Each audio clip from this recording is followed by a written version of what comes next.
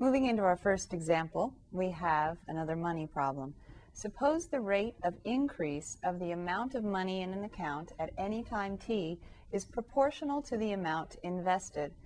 If the proportionality constant is 5.3% per year and $4,100 is invested initially, A, what is the accumulation after 8 3/4 years? And B, how long will it take to accumulate $400,000? Now, let's go back to the beginning and decipher some of this language.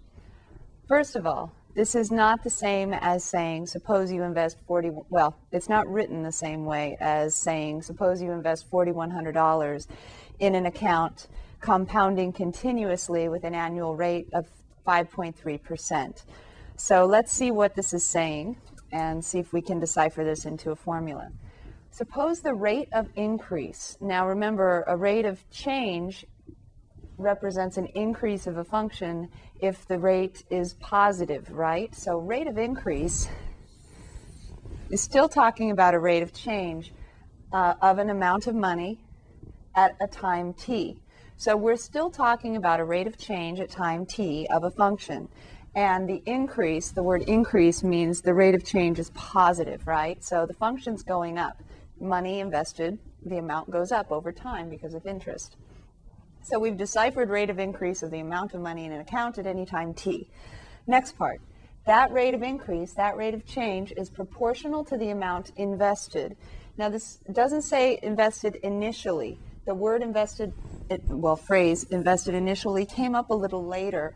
So that implies to me that when they talk about the amount invested, they're talking about at any time t, specifically the same time that we're talking about the rate of change.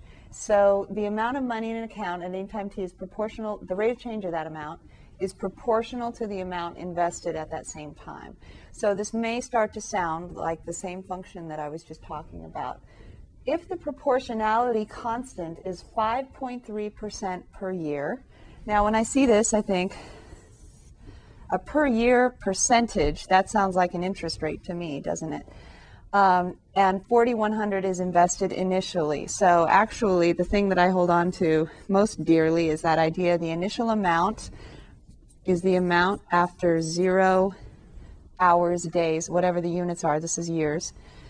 And that's given to be $4,100. So I have something at least to go by. Now I need to interpret the 5.3% per year. The rate of change or rate of increase could be represented as a prime of t, right? And if it's proportional to the actual amount, oops, that's not right. Let me go backwards. I'm jumping ahead.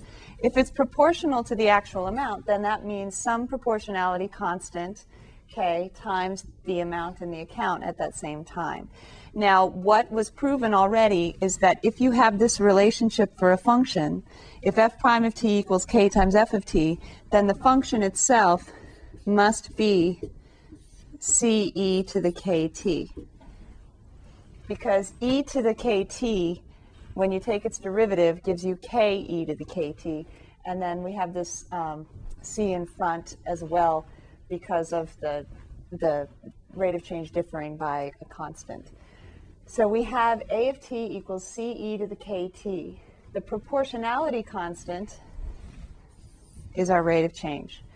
That means that our amount is growing by 5.3% per year, but it's a continuous growth rate because it's e to that kt. So basically, it's just like PE to the RT, isn't it? They've worded it in a different way to try to confuse us, but really, it's not really just to confuse us. It's to make sure we understand the idea of proportionality and a rate of change being proportional to the actual function itself.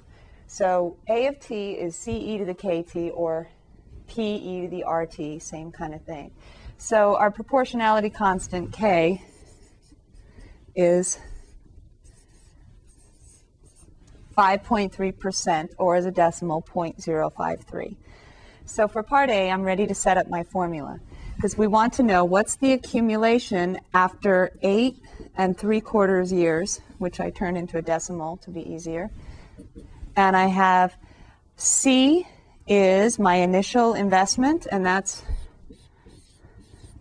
$4,100. E to the rate is 0.053.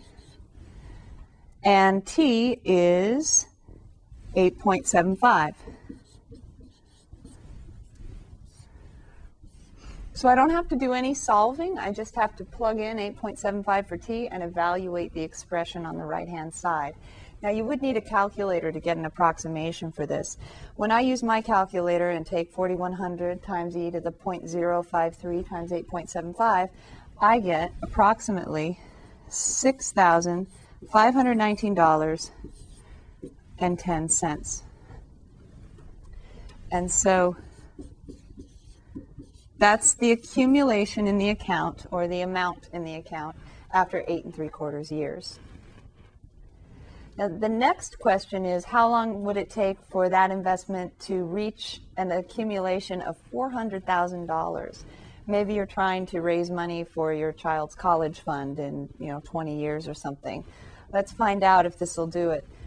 We get, after 8.75 years, we're at 6519. Now, it is exponential growth, so it is going to grow faster over time, but that still seems like a long way to go. If it took us 8.75 years just to get to 6,500, I'm not sure how long it's going to take to get to 400,000. But let's find out using well, actually, we just use pre-calculus for this. How long will it take? That's find T, right? If you have your calculator, that's solve for T, isn't it? If you're looking for a variable. For the investment to reach 400,000, I should have a question mark there, right? So 400,000 is the amount after T years that you want to reach. So that's your Y value, right? That's your output of the function. And so I plug that in as the output. My input is my input is what I'm looking for. My formula on the right-hand side is my initial amount. E to the 0.053 is my proportionality constant. It's constantly 5.3%, and then we're compounding continuously because it's the exponent on E. T is what I'm looking for, and it's multiplied by my rate, 0.053. So I'm looking for T, and it's up in the exponent. Do you remember how to solve? This actually could have been in the last section because we've done problems like this already. So why don't you pause and find out what T is. You're going to need your calculator on the last step in order to get an approximation. But until then, you can get to an exact value. If your instructor says that he or she wants an exact value, that means the step before you approximate it using your calculator. It's going to have natural logs in it using the natural log to counteract the E there. So pause, get an exact value, then get an approximation on your calculator, and then come back. All right, my first step here would be to deal with the fact that I have 4,100 times the base to a power. If I want to bring that T down, I am going to have to take the natural log of both sides. But if I take it too soon, then I'm going to have the natural log here. Don't write this yet, but I'm going to have the natural log of a product 4,100 times e to that power, and I would have to use the multiplication property of logs in order to separate these two factors. So I don't want to take the log too soon. Do you remember what we did instead? I get rid of this coefficient of 4,100 by doing the inverse operation. Instead of multiplying by 4,100, I divide by it.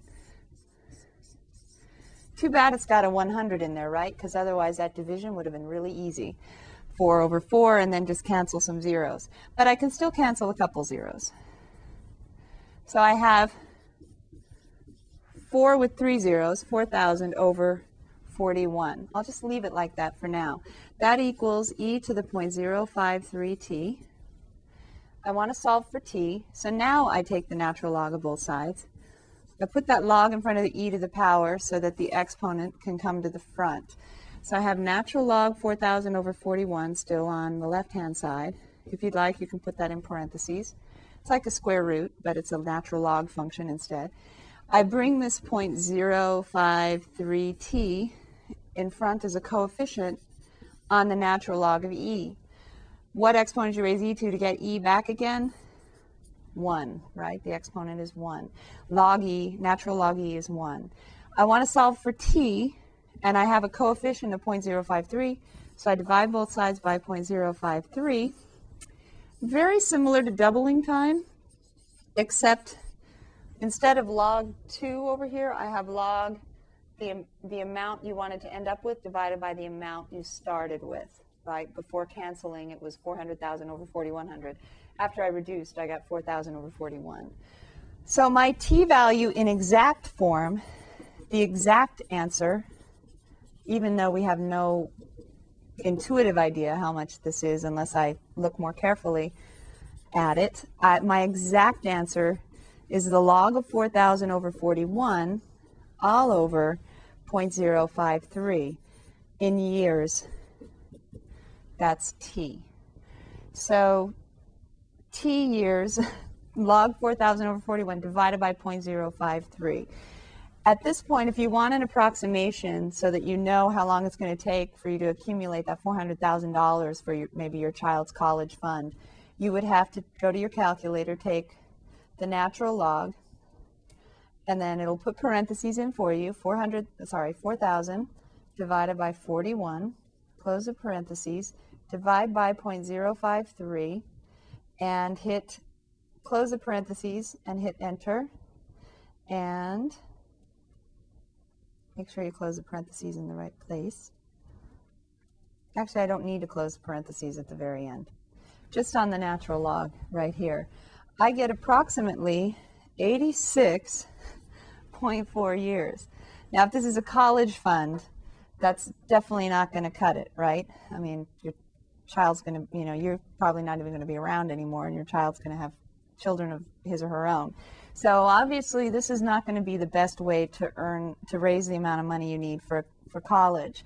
And in fact, what you probably want to set up instead of a fund like this is something called a sinking fund or an annuity, where you sink money in on a regular basis, every month if you can, at least every year, somewhere in between maybe. On a regular basis, you invest more and more money. You make payments, regular payments. Then those payments, together with the interest earned over time, will work together, and you'll earn that $400,000 a little faster than if you had it in an account that earned 5.3% compounded continuously every year.